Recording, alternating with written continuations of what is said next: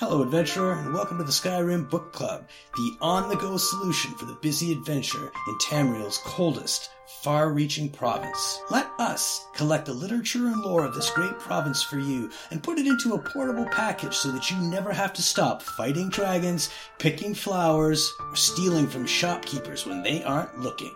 With an ever-increasing archive, SkyrimBookClub.ca has got the story for you. Until next time, enjoy the book. A Dance in Fire, Chapter 6, by Wageen Yarth. Chapter 6 of A Clerk's Adventures in Valenwood. Decimus Scotti sat down, listening to Leiades Eurus. The clerk could hardly believe how fat his former colleague at Lord Atreus's building commission had become. The piquant aroma of the roasted meat dish before Scotti melted away. All the other sounds and textures of Perthala Hall vanished all around him, as if nothing else existed but the vast form of Eurus. Scotti did not consider himself an emotional man, but he felt a tide flow over him at the sight and sound of the man whose badly written letters had been the guideposts that carried him from the Imperial City back in early Frostfall. "Where have you been?" Eurus demanded again. "I told you to meet me in Falinesti weeks ago." I was there weeks ago," Scotti stammered, too surprised to be indignant. "I got your note to meet you in Athe, and so I went there, but the Khajiit had burned it to the ground. Somehow, I found my way with the refugees in another village, and someone there told me that you had been killed." "And you believed that right away?" Eurus sneered. "The fellow seemed very well informed about you. He was a clerk from Lord Vanek's building commission named Reglius, and he said that you had also suggested that he come down to Valenwood to profit from the war." "Oh, yes," said Eurus, after thinking a moment. "I recall the name now. Well, it's good for business to have two representatives from Imperial building commissions here. We just need to all coordinate our bids, and all should be well." "Reglius is dead," said Scotti, "but I have his contracts from Lord Vanek's commission." "Even better," gasped Eurus, impressed. "I never knew you were such a ruthless competitor, Decimus Scotti. Yes, this could certainly improve our position with the Sylvanar. Have I introduced you to Baseth here?" Scotti had only been dimly aware of the Bosmer's presence at the table with Eurus, which was surprising, given that the Mer's girth nearly equaled his dining companion. The clerk nodded to Baseth coldly, still numb and confused. It had not left his mind that only an hour earlier, Scotti had intended to position the Sylvanar for safe passage through the border back to Cyrodiil. The thought of doing business with Eurus after all, of profiting from Valenwood's war with Elsewhere, and now the second one with the Somerset Isle, seemed like something happening to another person. "Your colleague and I were talking about the Sylvanar," said Baseth, putting down the leg of mutton he had been gnawing on. "I don't suppose you've heard about his nature." "A little, but nothing very specific. I got the impression that he's very important and very peculiar." "He's the representative of the people, legally, physically, and emotionally," explained Eurus, a little annoyed at his new partner's lack of common knowledge. "When they're healthy, so is he. When they're mostly female, so is he. When they cry for food or trade or an absence of foreign interference, he feels it too, and makes laws accordingly. In a way, he's a despot, but he's the people's despot." "That sounds," said Scotti, searching for the appropriate word, "like bunk." "Perhaps it is," shrugged Baseth, "but he has many rights as the voice of the people, including the granting of foreign building and trade contracts. It's not important whether you believe us. Just think of the Sylvanar as being like one of your mad emperors, like Pelagius. The problem facing us now is that since Valenwood has been attacked on all sides, the Sylvanar's aspect is now one of distrust and fear of foreigners. The one hope of his people, and thus of the Sylvanar himself, is that the Emperor will intervene and stop the war." "Will he?" asked Scotti. "You know as well as we do that the Emperor has not been himself lately." Eurus helped himself to Reglius' satchel and pulled out the blank contracts. "Who knows what he'll choose to do or not do? That reality is not our concern. These blessings from the late good Sir Reglius make our job much simpler." They discussed how they would represent themselves to the Sylvanar into the evening. Scotti ate continuously, but not nearly so much as Eurus and Baseth. When the sun had begun to rise in the hills, its light reddening through the crystal walls of the tavern, Eurus and Baseth left to their rooms at the palace, granted to them diplomatically in lieu of an actual immediate audience with the Sylvanar. Scotti went to his room. He thought about staying up a little longer to ruminate over Eurus's plans, to see what might be the flaw in them, but upon touching the cool, soft bed, he immediately fell asleep. The next afternoon, Scotti awoke, feeling himself again. In other words, timid. For several weeks now, he had been a creature bent on mere survival. He had been driven to exhaustion, attacked by several jungle beasts, starved, nearly drowned, and forced into discussions of ancient Aldmeri poetical works. The discussion he had with Eurus and Bassett about how to dupe the Sylvanar into signing their contracts seemed perfectly reasonable then. Scotty dressed himself in his old battered clothes and went downstairs in search of food and a peaceful place to think. "You're up!" cried Bassett upon seeing him. "We should go to the palace now." "Now?" whined Scotty. "Look at me. I need new clothes. This isn't the way one should dress to pay a call on a prostitute, let alone the voice of the people of Valenwood. I haven't even bathed." "You must cease from this moment forward being a clerk, and become a student of mercantile trade," said Leodes Eurus grandly, taking Scotty by the arm and leading him into the sunlit boulevard outside. "The first rule is to recognize what you represent to the prospective client, and what angle best suits you. You cannot dazzle him with opulent fashion and professional bearing, my dear boy, and it would be fatal if you attempted to. Trust me on this. Several others besides Bassett and I are guests at the palace, and they have made the error of appearing too eager, too formal, too ready for business. They will never be granted audience with the Sylvanar, but we have remained aloof ever since the initial rejection.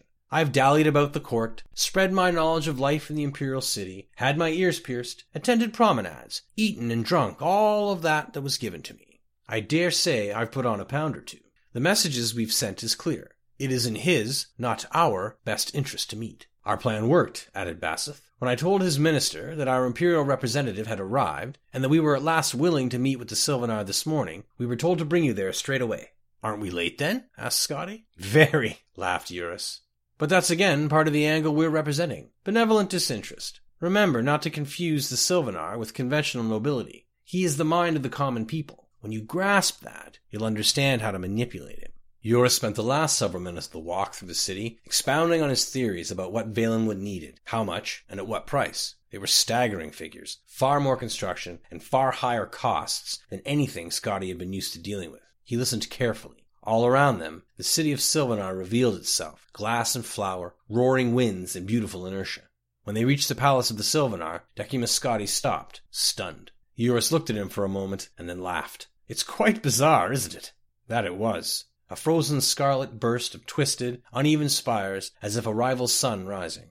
A blossom the size of a village, where courtiers and servants resembled nothing so much as insects walked about it sucking at its ichor. Entering over a bent, petal-like bridge, the three walked through the palace of unbalanced walls. Where the partitions bent closer together and touched, there was a shaded hall or a small chamber. Where they warped away from one another, there was a courtyard. There were no doors anywhere, nor any way to get to the Sylvanar but by crossing through the entire spiral of the palace, through meetings and bedrooms and dining halls, past dignitaries, consorts, musicians, and many guards.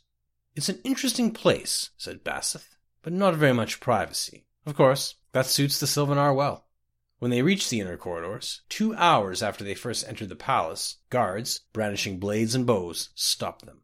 "We have an audience with the Sylvanar," said Eurus patiently. "This is Lord Decimus Scotty, the imperial representative." One of the guards disappeared down the winding corridor, and returned moments later with a tall, proud Bosmer clad in a loose robe of patchwork leather. He was the Minister of Trade. "The Sylvanar wishes to speak with Lord Decimus Scotty alone."